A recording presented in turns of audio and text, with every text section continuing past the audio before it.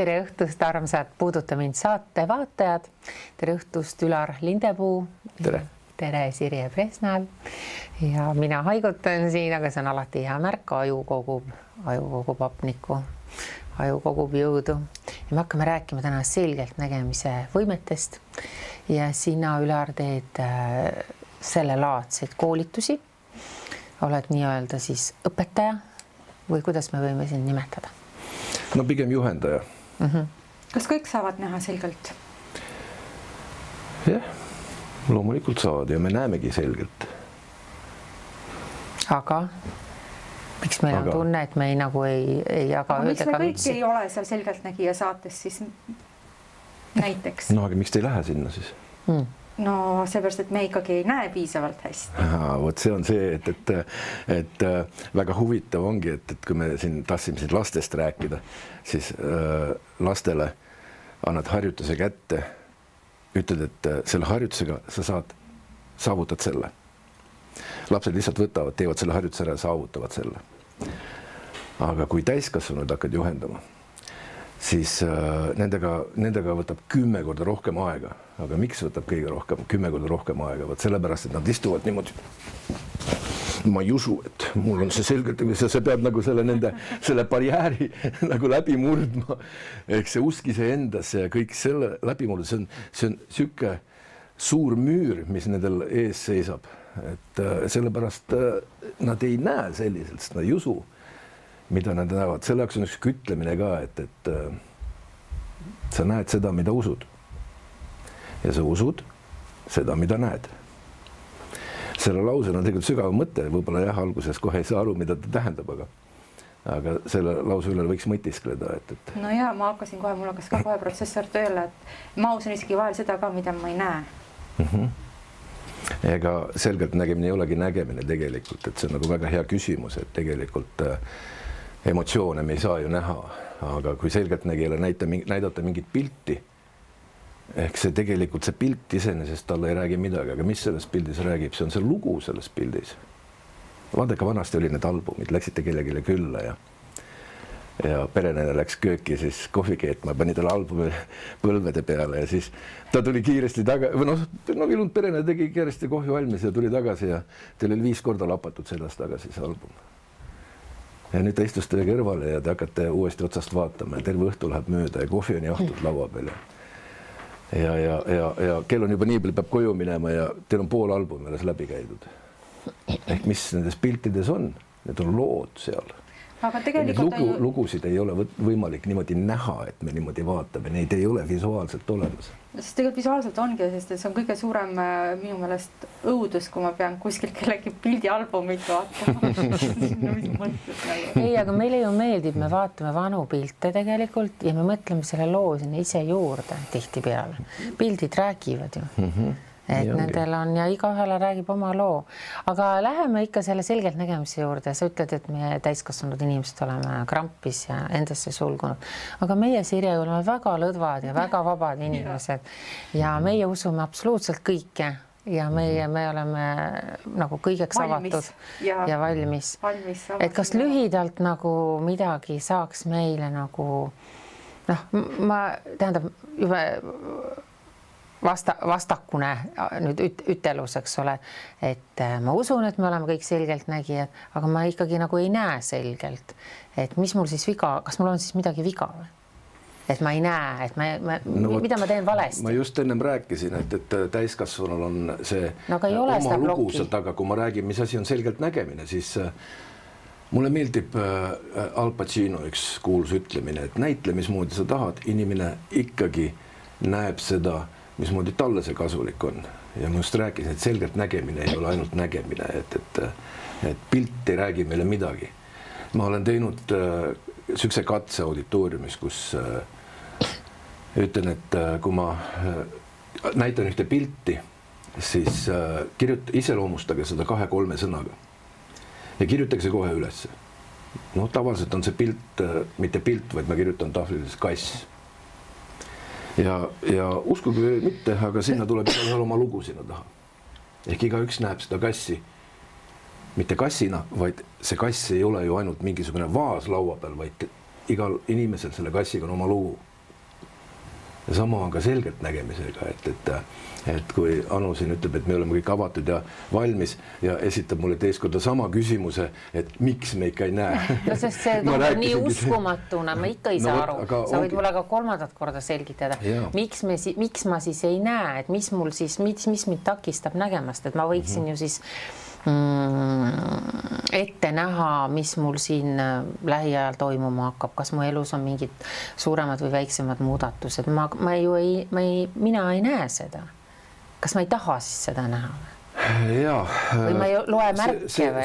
See on väga hea küsimus, et meil ei ole ainult see aktiivne mõistus ja aktiivne teadvus, vaid meie selle aktiivse mõistuse teadvusega teeb koostööd ka meie alateadvus. Ja see alateadvus siis salvestab meile kõik informatsiooni, mida me siis sünnist saati isegi joostamishetkest hakkame saama omale. Ja me tõlgendame seda informatsiooni läbi selle alateadvus olevate kujundite. Sinul on omad kujundid, minul on omad kujundid, minul on ühe kujundi taga üks lugu, sinul on sama kujundi taga teine lugu.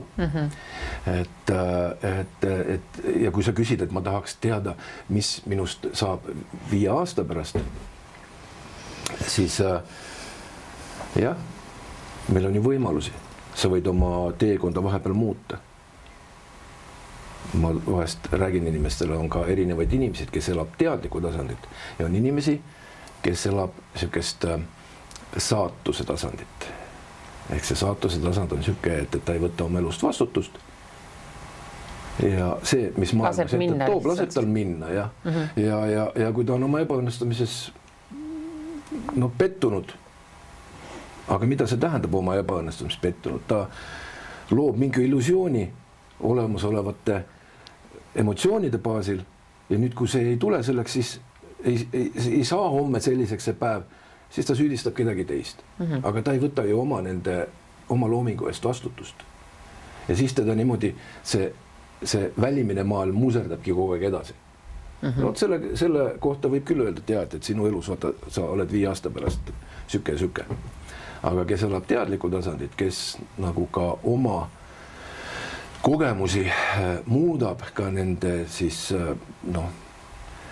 positsiooni nende kogemustele. Ma võin seda kogemust praegu kogeda niimoodi, aga ma võin ka seda kogemust kogeda teistmoodi.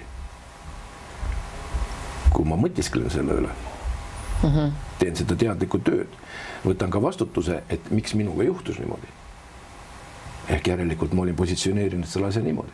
Siis nendele sükestele inimestele ei ole nii lihtne seda tulevikku ennustada.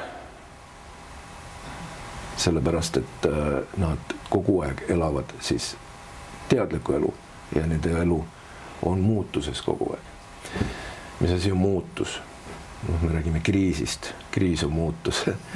Ehk siis neid inimesi, kes võtavad seda kriisina, need elavad siis saatust. Lihtsalt välimine, muutus, väljaspool maailmas muutus toob neile siis selle situatsiooni ette sellisena, et sa ei pääse siit ümber ega üle, sa pead ennast muutma. Ehk seda nimetaks siis kriisiks.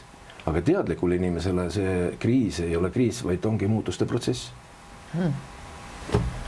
Kuule, aga mul hakkas ikkagi siuke mõte tuli, et sina oled selgeltnägija ju pead olema ja sa pead ju ise olema selgeltnägija. Me oleme kõik selgeltnägijad, ma ei tahaks omale niisugust mingisugust nagu silti külge panna. Kunagi 10 aastat tagasi ma hirmsasti tahtsin ja ma tegelesin ravimisega 2 aastat niimoodi, et 5-6 inimest päeva jooksul.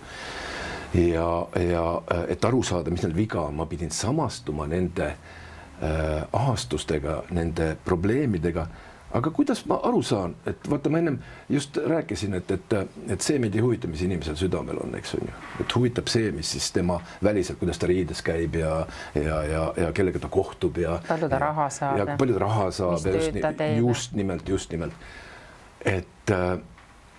Et selle kaudu me ei saa aru, aga kui ma samastun selle inimese probleemiga, siis ma oskan küll rääkida selle lugu, ehk ma rääkisin pildist ennem, eks ju, selgeltnägija, kui ma näen pilti temas probleemist, siis see ei räägi mulle midagi, sest et sama pilt võib minul midagi muud tähendada. Aga kui ma sellega samastun, siis ma saan aru küll, mis tal viga on. ja ravimine iseenesest selliselt on ka juhendamine välja sellest sellisest positsioonist, mis see ahastus talle tekitas. Me võime ka positsiooni ju muuta ja siis ta ei ole enam ju ahastus. Et see oli protsess ja kui ma 5-6 inimest päeva jooksul niimoodi läbi käisin, ma käisin õhtuti Järveres välja nutmas, Soome on 1000 järde maa, ma seal olen aastat 15 aastat elanud. Ma 2 aastaga põlesin läbi lihtsalt ja mul tekkis tülgastus selle vastu, et kuule, vaata mul seda. Ma ei taha enam ja ma ei taha seda selgeltnägija silti omal enam. Mulle meeldib enda asju vaadata. Iseenda selgeltnägija, see on kõige parem elus. Et mulle tuleb probleem ette, ehk siis ma vaatan endasse, miks ma reageerin sellele niimoodi. Näiteks kui mulle tõusis mingisugune ka negatiivne emotsioon ülesse, ma pean ka seda uurima, ma pean ka seda vaatlema. Ma pean jällegi seda selgeltnägimist kasutama, sest et selgeltnägimine on ka selline neutraalses positsiooni minek. Ma vaatan ennast kõrvalt, aga see võtab minust nagu kõige rohkem aega ära ja mul ei jää enam teiste peale aega. Aga selle sama kriisi peale näiteks, et nüüd oleme jõudnud vist teise lainesse näiteks. Et kas sa näiteks vaatad selliseid asju ka, mis maailmas üldiselt toimuvad, kes Ameerika presidendiks saab, mis sellest koroonakriisist saab, kes meil nüüd pärast Kersti Kaljulaidi tuleb? Lihtsate inimeste asju. Jah, et selliseid toredaid päris elu asju. Kui mul on näiteks vaja vaadata ette näiteks oma investeerimis siis portfelli näiteks, eks on ju. Ja siis ma vahest jälgin, aga mitte selleks, et lihtsalt, et mul on huvitav, vaid et ma oleks kursis, kuidas see investeerimisportfell ennast kogub näiteks, eks on ju. Aga see on ka minu enda jaoks, et see on nagu ammendunud, et ma nüüd taon rindu, et olen selgeltnägija. Minu jaoks on see ammendunud, kellegi jaoks ega ma ei mõista kedagi hukka, kes keda teeb, kui keegi teeb seda, see on selle inimese eluetapp sellel hetkel, et see on järelikult vajalik sellele inimesele, ma olen ka need asjad läbi käinud kõik. Aga kui me nüüd paluks, et mis sellest koroonast saab, et vaata palun, kas sa saaksid seda vaadata praegu? No, mis sellest saab? No, mis sellest ikka saab? No, paljud inimesed kindlasti tahavad teada. Hakkame elama sellega koos ja nii ongi. Ja mina tean ja sina tead. Kõigega on elatud koos ja harjume ära. Harjume iga asjaga ära. Vahest ma heidan nalja, see on küll nali muidugi, et võib-olla on väga must huumor, et inimene harjub ka näiteks üles poomisega ära, natuke sipleb ja siis jääb vaiteks. Aga see on nüüd must huumor selle juures, et võite pärast välja lõigata selle.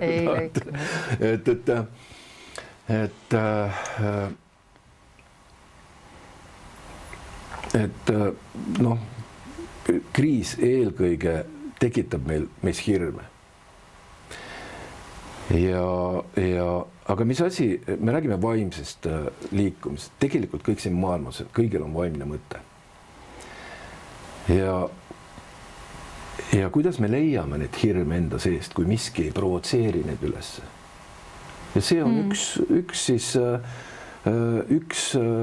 varianti, mis provotseerib meil need hirme, kellel on hirmud, kellel ta tõstab üles, kellel ta ei tõsta üles. Aga teisel inimesel mingi muu asi tõstab üles ja teisel inimesel mingi muu asi. Issanda loomad on kirju ja maailm on ka kirju. 1000 miljoni võimaluste maa, aga ikka peab mis ta ikka toob, igal ühel toob erinevad asju. Mõni kasutab ta enda sisemiseks muutuseks, mõni kasutab teda väliseks rikastumiseks, mõni kasutab seda oma hirmude käsitlemiseks, mõni ei kasuta üldse seda ära. Ja saabki siis depressiooni ja saab ravimid ja nii edasi, siis ühiskond otsustab tema eest. Ehk siis instantsid, arstid, muud asjad, sest ta vajab seda. Ta on selline inimene ja me ei saa teda sellest hukka mõista. Me ei saa kedagi siin hukka mõista. Aga sina ju ka olid kunagi, võib-olla olid teistsugune inimene, ka mina ei tea. Ma olen olnud täiesti tavaline materialist ja töötanud noorest peast 25 tundi ööpäevast, dollarimärgid silmade ees, niimoodi, et must maa läheb järgi peale mind, eks on ju, et loomulikult. Aga kahju, aga see on mind õpetanud jällegi ääretult palju, see on jällegi mulle õppetund olnud, et. Aga lapsena sa olid teistsugune poiss, ei olnud või? Mis tähendab teistsugune poiss? No no kuidagi olid seal mingid oma maailmad või käisid haiglatega rääkimas? Iga lapsel on omad maailmad, et olin täiesti lapsest peast sihuke, kui isa mulle väiksest peast ütles, et sina ei saa mitte kunagi mitte kellegile alla anda, siis see pisike poiss võttis seda suure tõena. Isa oli autoriteet, tema ei saanud jumalast pettumust valmistada, pisikesest poisist sai sihuke, kes siis hakkas kõva mehe rolli täitma ja kõik maailma võitluskunsti õppima ja nii edasi, noh, nagu see noorus on siin ja ennast siis tõestama siin selles. Aga mida me tõestame? No tõestame ainult seda rolli, mida me siis oleme enda jaoks võtnud mängimiseks, eks. Et Shakespeare ütles õieti, et see maailm on üks suur teater siin ja me oleme näitlejad. Mõni ainult elab oma rolli nii sisse ja ta on nii tõsise või nüüd tosisse. Nii, noh, ta võtab nii tõepõhjaselt seda, et aga noh, see on tema õigus, igaühe õigus. Aga teie teete ju, sul on see oma kool. Meil ei ole kool, meil on kool nagu ikkagi keskus, jah, et me ei taha nagu sellist kooli võtta, et siduda kedagi endaga, et sina oled nüüd selle kooli õpilane, sina pead niimoodi tegema, et meil oleks ikkagi selline nagu vaba, et me ei ole nagu mingid õpetajad, vaid me oleme ikkagi juhendajad ja inspireerijad, motiveerijad, et kuna ma olen selle asjaga nii kaua tegelenud, ma olen pidanud Soomes tegelikult siin 10 aastat tagasi ka esoteerilist raamatukauplust mitmeid aastaid. No tegelikult see ka idee tuli sellest, et see kõik see kirjandus huvitas mind ja mul tuli odavam teha kauplus ja lugeda need raamatud läbi selliselt, kui osta need raamatuid. Ja 2-3 aastat sai seda peetud, sai kõik läbi loetud, siis ümbrida maha, No nüüd, aga nüüd sa selles keskuses ju vaata, kui sa teed koolitusi ja kursuseid, et sa teed ju lastele ka kursuseid. Et miks sa pead lastele tegema? See on hea küsimus, et mina tegelikult üldsegi esitan alati endale küsimus, miks ma pean üldse midagi tegema. Et omale nagu natukese lahti arutada, sest noorest peast sai nagu maa must pandud küsimusi esitamata ja maa must pandud niimoodi edasi. Aga tegelikult see ikkagi, ja see ei ole nagu ka koolitus lastele, et me ei õpeta neid 1+1, ikkagi see on siuke nagu rohkem huviring või siuke, et need näiteks inimesed, kes on meie keskuses õppimas käinud ja harjutamas ja nad on küsinud meilt, et kas sa lastele ka teed. Ja ma kunagi siin Soomes tegin lastele, siin mul omad lapsed olid ja siukestele väikestele gruppidele sai tehtud kunagi ja siis mõtlesin, et kui küsitakse, siis teeme, kui huvi on. Ja siiani on, jah? Jah, on, aga põhimõtteliselt on ka ikka need inimesed, kes ise käivad meie koolitustel, siis nad saadavad ka oma lapsi, sellepärast, et siis nad saavad ka ühises keeles rääkida. Nendel on lihtsam ka oma lapsi juhendada, kui ta siis on meie neid kursused läbi käinud ja Aga räägi lähemalt, mis seal tehakse, et tulen sellisele koolitusele, mis selle nimi on, miks ma sinna tulen, miks need inimesed sinna tulevad, mida nad teada saavad või mida nad tahavad teada? Aga mida te lastega näiteks teete? Võib-olla me saame ka mõne lasteharjutuse teha. Ja ma mõtlen, et kõigepealt tuleb vanemad, see oli väga huvitav on ju, sest neile nii meeldib, siis nad saadavad oma lapsed. Ma mõtlen, kui sa ütled, mis see lapse vanus on siis, mis selline keskmine vanus on? No siuke praegu meil 8–15 on. 8–15, okei, 8 on päris noor, eks ole. Kuidas lapsevanemana isegi ma ei kujuta ette, et ma käin kuskil mingil sellisel põneval koolitusel on ju, ja ütlen oma 8-aastasele lapsele, et kuule, seal on selline värk, mine proovi ka. Et mis seal toimub siis? Ikkagi, mis seal toimub, siis teeme huvitavaid harjutusi nendega. No mida? Mis asi on huvitav harjutus? Alustame võib-olla siis ikkagi siuksest nagu siukseid koordinatsiooniharjutusi, mille kaudu me siis õpetame läbi motoorika, siis ütleme tasakaalustama vasaku ja parema aju poolkera siis tööd näiteks. Ehk mille jaoks jälle me võime küsimusi esitada. Ehk see aitab keskenduda rohkem. Et näiteks kui inimene mediteerib, siis lülitub sisse üks aju poolkera. ja nüüd kui ta läheb siit meditatsiooniruumist välja, läheb niisugusesse nagu argipäevaellu, siis ta lülitab see aktiivne osa, ajupoolkera osa aga meie sellistel inimestel see meditatsiooni tuua argipäeva ja on väga raske. Ehk need ajupoolkerad ainult siis on kas aktiivse tegutsemisega aktiivne või siis niisuguse passiivse mõttetööga lülitub teine sisse. Aga kui me neid õpime tasakaalustama, siis me suudame rohkem kohal olla.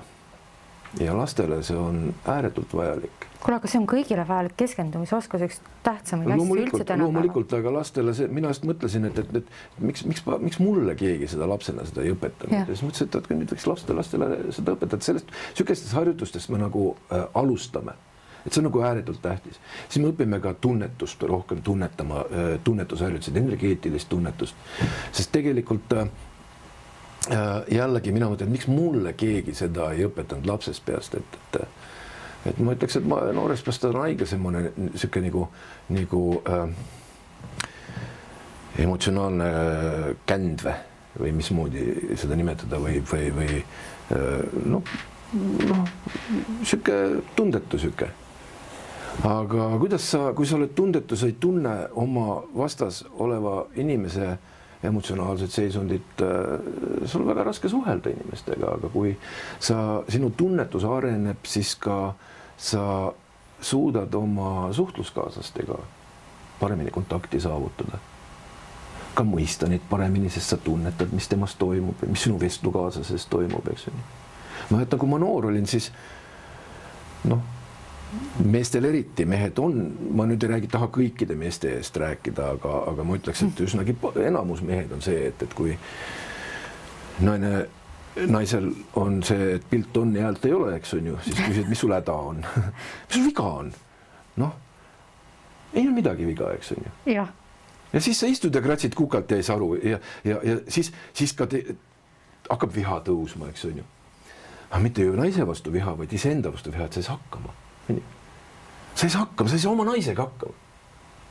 Aga kui lapsele õpetatakse praegu juba niisugust tunnetamist ja seda kontakti loomist ja kui inimene ongi vait ja ta ei räägi, mis tal viga on, siis sa ikkagi vähe saad kuskilt, saad siia ääre alla kinni ja sa saad ikkagi seda vestlust edasi viia.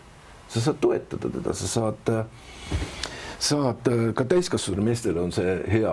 Me õpetame ka täiskasvanutele sellist energeetilist tunnetamist ja et me tegelikult mõtleme, milleks meile seda selgelt nägemist. Sellest on nüüd loodud, et selgelt nägemist, siis ma pean kõike nägema, kui ma ei näe. Aga see on selgelt nägemise üks osa, et ma tunnetan teise inimese seisundit.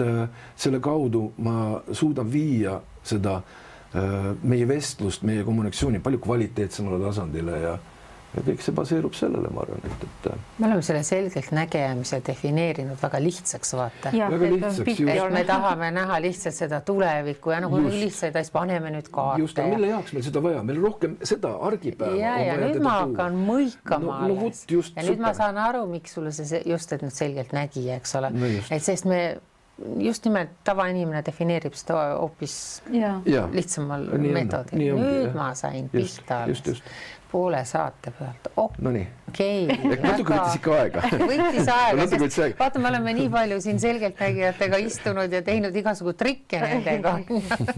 Et tõesti, et siin me räägime hoopis mingist muust asjast, et me ei pane 3 inimest sinna kardina taha ja ei ütle sulle, et kuule, arva ära, kes seal on, eks ole. See on ju mäng tegelikult. Arva ära, see on nagu laste mäng, kuule, arva ära, mis mul siin kaardi taga on. Aga argieluks on seda vaja, see on ajaviide. Et seda ajaviidet võib igat moodi ägedaks teha, kas või selliselt või muud moodi. Aga mis kasu mul sellest ajaviitest on, kui ma pean nüüd minema siit ajaviitest, ma pean minema tänava peal, ma pean inimestega suhtlema ja ma ei saa hakkama seal. Mis kasu mul sellest ajaviitest? Kuule, aga lähme hästi kasulikuks. Minule tundub ikka, et see ajupoolkerade tasakaalustamine on väga kasulik. Kas me saaksime praegu teha mingi lühikese harjutusele? On teil paberit ja pliiatsit, saad proovida. Paberit on, aga pliiatsit ei ole. 2 pliiatsit on vaja. 2 pliiatsit.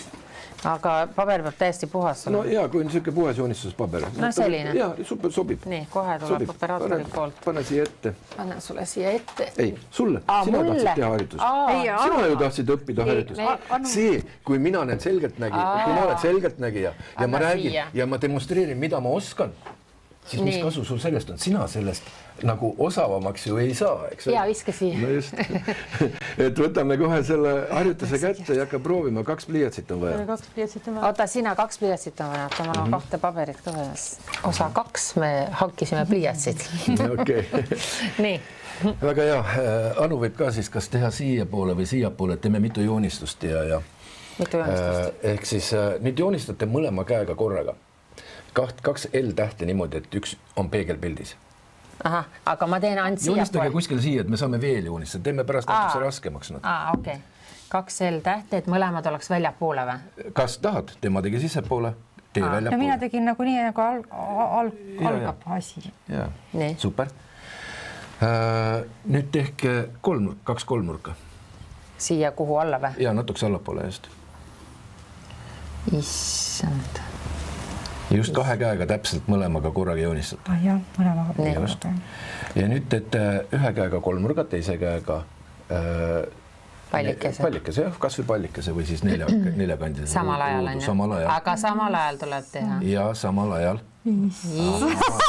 Siis, kui algus välja tule. See ei peagi tulema. Sul tuli päris hea. Ei peagi tulema. Ehk vaadake, nüüd alguses... Mis juhtus? Mis juhtus? Ehk see ongi alguses teeme hästi lihtsalt. Kuule nüüd, ma räägin selle harjutuse nagu mõtet. Me rääksime vasaku või vasaku parema ajupoolkera siis tasakaalustamisest. Me kasutame siin motoorikat, ehk siis üks ajupoolkera on siis, mis kasutab aktiivse motoorika tegutsemise eest ja teine on mõttetegevus. Aga nad peavad mõlemad korraga töötama, ehk siin me kasutamegi nüüd motoorikat ja ka mõttetegevust. Meie tähelepanek, kuidas me suuname oma käsi, kuidas me suuname, siin ma tegin alguses hästi lihtsa, et meie motoorika ja ajupoolkerad saaksid nüüd mingisuguse kontakti. Ja nüüd me tegime natukese raskemaks, natukese suurem väljakutse ja seda kogu aeg saab teha samm-sammult raskemaks ja nüüd sinul tulis piir ette. Ja see on nüüd, kus sa peaksid nüüd seda nii kaua kordama seda, kui see sul välja tuleb. Ja, aga ma tahan siia vahele ikkagi öelda, et olgem ausad, ma olen paremakäeline, ma joonistangi parema käega paremini ja kui ma oleksin vasakukäeline, siis ma oleks teinud selle, kuidas, mis mõttes, mis siis? Kui me oleme paremakäelised, siis see käeline tegevus on meil paremini selge kui see vasakukäelisena. Siin nüütas lapsest üle täiskasvanu, kes otsib õigustusi, kes otsib endale ettekäändeid, et miks mul välja ei tule. Ja ma ei taha, et mul välja ei tule, nüüd läheb veel hullemaks. Aga lastel ei ole seda, sest et siin ongi see täiskasvanu ja lapse vahe. Ehk me saime no ei ole ju, ma tahan vaielda, sellepärast osa inimesed sünnivadki vasakukäelised, teised paremakäelised ja kui vanasti koolis sunniti vasakukäelist hakkama kirjutama parema käega, siis see on sõna otses mõttes vägistamine, mentaalne, vaimne vägistamine, see ei ole võimalik. Mida ma räägin? Ma ennem just, super, ma olen väga tänulik, et sa selle praegu just häälega välja tõid. Ma ennem rääkisin, kui me alustasime, et lastele annad sa selgitad harjutuse ja ütled, et tee nii, siis sa hakkad oskama. Harjuta nii, siis sa hakkad oskama. Nad võtavad ja harjutavad ja hakkavadki oskama. Aga täiskasvanu istub niimoodi ja vaidleb mulle vastu, et ta ei ole suuteline seda tegema. Ja praegu meil täpselt just niimoodi tekkiski. Ja see, nüüd ma kiunusin siin, et ma olen paremakäeline, läks ainult hullemaks. Ehk sellepärast ongi täiskasvanud palju raskem nagu... Ei, 2 mulli sa suudad kirjutada, vabandust, pane nüüd 3 nurk ja mull. Aga siit hakkab juba paremini tulema. See läks hullemaks. Mida rohkem sa teed, aga kui sa viitsid harjutada natukese... Aga mis see on siis? Mida see näitab? Lõpuks, kui ma tulen ideaali lähedaseks. Ma seda näitangi, või seda räägingi, et sinu nagu motoorika ehk parem poolkera ja vasak poolkera hakkavad suutma toimida samaaegselt, et nad on mõlemad aktiivsed. Et see on nagu magavise asendis praegu. Sest et täiskasvanul ongi niimoodi, et kui on aktiivne, vaadake nagu meestele öeldakse, et kui suu käib, siis käed seisavad. Ja kui käed seisavad, siis suu käib, eks on ju. või noh, et kui käed hakkavad käima, siis jääb jutt seisma. Et see ongi, vaata, täiskasvanu ongi raskem, lapsed teevad selle palju kiiremini valmis. Ja nagu tuleb kukub paremini välja. Palju kiiremini, jah, aga... Nad ei mõtle liiga üle, ma praegu mõtlema pingutan. See ongi täiskasvanu ja lapse vahe. Pekki ma ei mõtle. Et just, vot super. Et kõik ees arvused. Et sellistest lihtsatest harjutustest me tegelikult alustame, et üldse nagu edasi minna. See on kui äge. See lapsed on väga rahul tegelikult, nad käivad ja nad on nii vaimustuses sellest tegelikult nii võtta, et... Ka mina sattusin vaimustusse. Vot, nüüd sul ongi kodus hea harjutada. Absoluutselt ja järgmine kord kutsute ma siis te natukese raskemat harjutused teile. Niimoodi siis käimegi, koolitame teid ka siis. Ilusti välja. Okei, lastele see on eriti kihvt. No, vanem inimene tõepoolest hakkabki vaidlema, hakkab irisema, hakkab näägutama. Just. Aga mis see siis näitab, kas see näitab siis ka midagi, kui ma suudan siis nüüd selle ülesande perfektselt aga see näitabki, et sinu vasak ja parem ajupoolkera hakkavad suutma sama aeg töötada. See näitab seda, et ta seda saavutab, et see tänapäeva maailmas, jällegi, et seda parem lahti, miks selle lastele vaja on. Ehk teisest küljest meie informatsiooni määr praegu, mis praegu üldse toimub siin, on ääretult suur. Ja lastele on vaja ka, on vaja jällegi. Kes see on, see ütle, mida on vaja, et ei ole minu mingi õigust öelda, mida kellel vaja on, aga oleks hea, kui nad õpiksid lihtsamini sellest infomäärast eraldama terad sõkaldest nii-öelda. Et kui ütleme niisugust teaduslikumat keelt rääkida, et 40ndatel aastatel üks siis teaduslik uurija hakkas uurima seda inimese tähelepanu ja ehk siis selle termi nimi on 25 kaader. See tähendab seda, et me suudame jälgida 24 kaadrit sekundis. Aga tänapäevased uuringud räägivad, et see noored, just praeguse aja noorus, suudab jälgida 60 kaadrit sekundis. Kujuta ette, mis on eri põlvkondade vahe. Ja selleks ongi nagu oluline, et see kohalolu nende jaoks on eriti tähtsam, palju tähtsam kui meie jaoks. Sest et meie nagu teadus nii ei suuda seda sellisena infomäära vastu võtta. Ta lihtsalt blokib ära.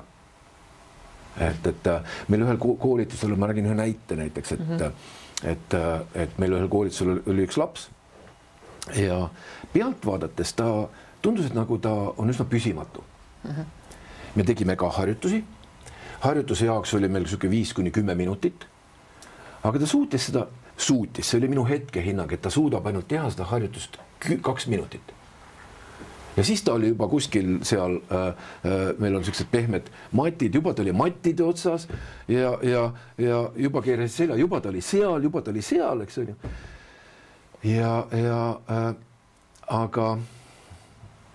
Aga hiljem, kui ta selle koolituse läbi käis, siis ma sain sellist nagu tagasisidet, et koolis nad seal sõprade keskel pidid mängima seda laevade pommitamist. Ja ta oli absoluutne võitja kogu aeg. Õpetaja oli siis küsinud, et kuidas sa seda teed, et kuidas sa ütled ära, et kus teiste laevad on. Ta ütles väga lihtne. Lähen sisemisse rahusse, avan sisemise ekraani ja vaatan, kus teise laevad on. Siis ma tajusin ära, et see laps, mitte ta ei olnud püsimatu, et tal 2 minutit ta ei püsid, vaid tal oli igav. Ta tegi selle 2 minutiga selle omale nii selgeks, et teda lihtsalt ei huvitanud. Ta juba oleks ammu tahtnud järgmist harjutust saada. Ehk mina olen teise põlvkonna, sest ma olen ju harjunud, et me peame nämmutama nii kaua asjadega. Tere hommikust, väga vaband. Ikka juhtub. Et see nagu räägib sellest eri põlvkonna sellisest eri staatusest üldse. on siis tänapäeva lapsed on tundlikumad, sest et meil käis siin umbes pool aastat tagasi see valguse ema, kellel olid kes rääkis. Ja ma vist seda ühe silmaga ma nägin, kuna see teema mind huvitas ja siis mul ei olnud aega kogu seda, aga niimoodi ma mööda minnes vaatasin ja minu arust ta rääkis väga nagu õiget juttu tegelikult, et ma olen selle tema jutuga nagu üsnagi päri. Et ma seda saadet olen näinud, teie saadet. Et Amaryllis käis meil siin rääkimas valguslastest. Ja, et ma olen täitsa päri tema jutuga, et nii ongi tegelikult. Ma mäletan, kui ma seda raamatukauplust pidasin ja mul sinna raamatu riiuli peale ilmusid raamatud, sellised nagu pealkirjad Indigo lapsed ja Kristall lapsed, eks. Ja ma mõtlesin, mida pekki, et mis asja, mis nõmedust nad kirjutavad, aga kui ma hakkasin lugema, ja süvenesin temaatikasse, me ju lahmime kohe hinnanguid, me ei teagi, millest küsimus ja kohe kukume hinnanguid lahmima. Ja kui ma hakkasin lugema neid raamatuid ja hakkasin keskenduma ja hakkasingi jälgima vastavalt omale teemad selgeks tegema, siis ma mõtlesin, et vau, aga ongi nii. Ja see naisterahvas rääkis teile päris õiget juttu tegelikult. Paljud ei teagi seda. Paljud ei teagi seda. Lahmitakse lihtsalt, mis midagi ei teagi, süvenetegi asja ja tegelikult peaks süvenema sellepärast, et selliste laste hulk on väga suures tõusutrendis. Aga sellistel lastel võivad ka olla isad nagu sinul olid, kes ütleb, Jaan, mehed ei nuta ja teeme nii, et neid on... Sellepärast me üritamegi teha ka siin täiskasvanutele neid, võtta ma enne mainisin, et ka lapse vanemad on küsinud, et tehke meile ka koolitus, kuidas selliste lastega hakkama saada. Aga ma ikkagi olen soovitud, tulge meie täiskasvanute kursustel sisse, see viib teemadesse sisse üleüldse, et mis on see tunnetus, mis on informatsiooni, kuidas eraldada neid terasid sõkaldest, et see on ka ju, me räägime selgelt nägemisest, eks ju. Aga ma pean ikkagi õppima läbi selle selgelt nägemise argilus hakkama saama, ma pean õppima enda jaoks eraldama need terad sõkaldest. Mitte minema see, et ma olen nüüd selgelt nägija. No see on kõiki teate, eks ju, jah. No jah, aga neid kursusid tehakse vanematele ja lastele ja kõiki need, kes on natuke progressiivsemad on ju, aga nad lähevad ikka kõik tavakooli. Me ju veel ei, meil on see ju nii lapse kingades, et me nagu... Aga kuskilt pealt ju me peame arenema hakkama, me peame alustama, kuskilt pealt ikkagi, kuskilt keegi teeb otsa lahti ja siit vaikselt ta läheb. Alguses, kui sa midagi uut välja tood, sa kindlasti saad kohe vastu sükse kõva vastuseisu. Aga loomulikult ma saan ka aru nende vastuseisjatele, sellepärast, et nende jaoks see muutus on ränk raske, sellepärast nad punnivadki algus vastu. Ja nad ei saa arugi. Nad ei saagi aru, aga kui sa nagu seda meelt ei heida, sellepärast, et nüüd keegi vastu sellel oli ja sa saad aru, et sa viid nagu õiget asja edasi, siis küll need inimesed, kes vastuseid näevad, reaalselt nagu kogemuste pealt, et see muutus on vajalik. Küll nad kaasa tulevad, et me ei saa ju kõigil inimestel öelda, et nüüd tulge kaasa. Loomulikult ma saan nendest aru, et tundmatusse, nende jaoks tundmatusse kohta hüpata pea ees keegi taha ju, eks. Et kuskilt otsast me peame selle asja lahti aratuma, kuskilt edasi minema hakkama. On sul mingi lastevanematele mingisugune soovitus ka, et näevad, et on tundlik laps, et kuidas temaga siis hakkama saada, et missugused piirangud talle peale panna, milles osas vabadust rohkem anda, et ta kinni nagu lukku ei läheks. No üks nõuanne siis on ikkagi see, et rohkem suhtlema lapsega, et meie tänapäeva kiire maailm on see, et meil ei ole tihtipeale oma lapsele aega.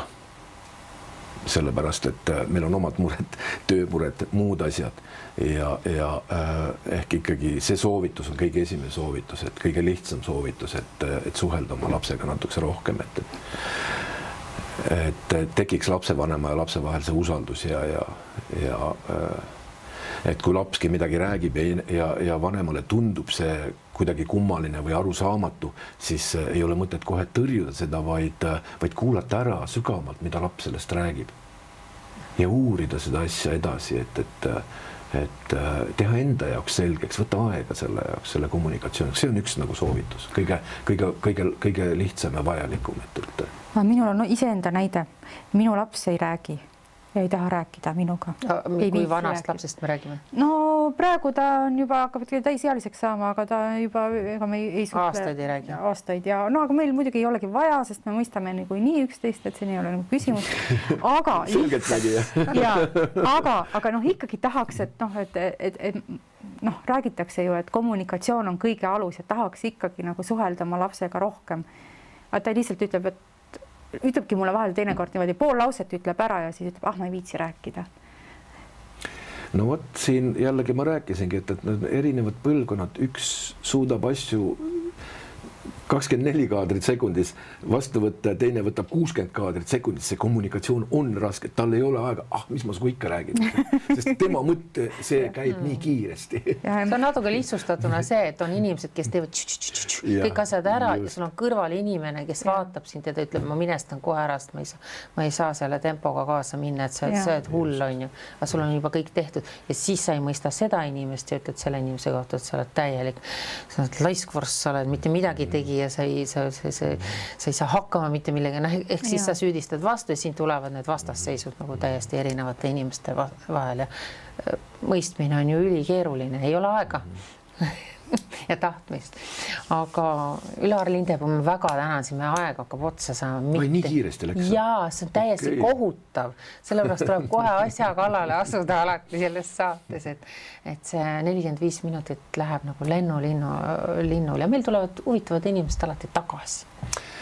Aga teie asi on kutsuda ja kui ma leian selle vaba aja siis ja teema on väga huvitav, kui see leiate selle hea teema, siis hea meelega, loomulikult. Suuretanud sulle. Aitäh teile ka, et kutsusite. Aitäh. Ja meie kallid vaatajad näeme teiega juba nädala pärast. Tšau!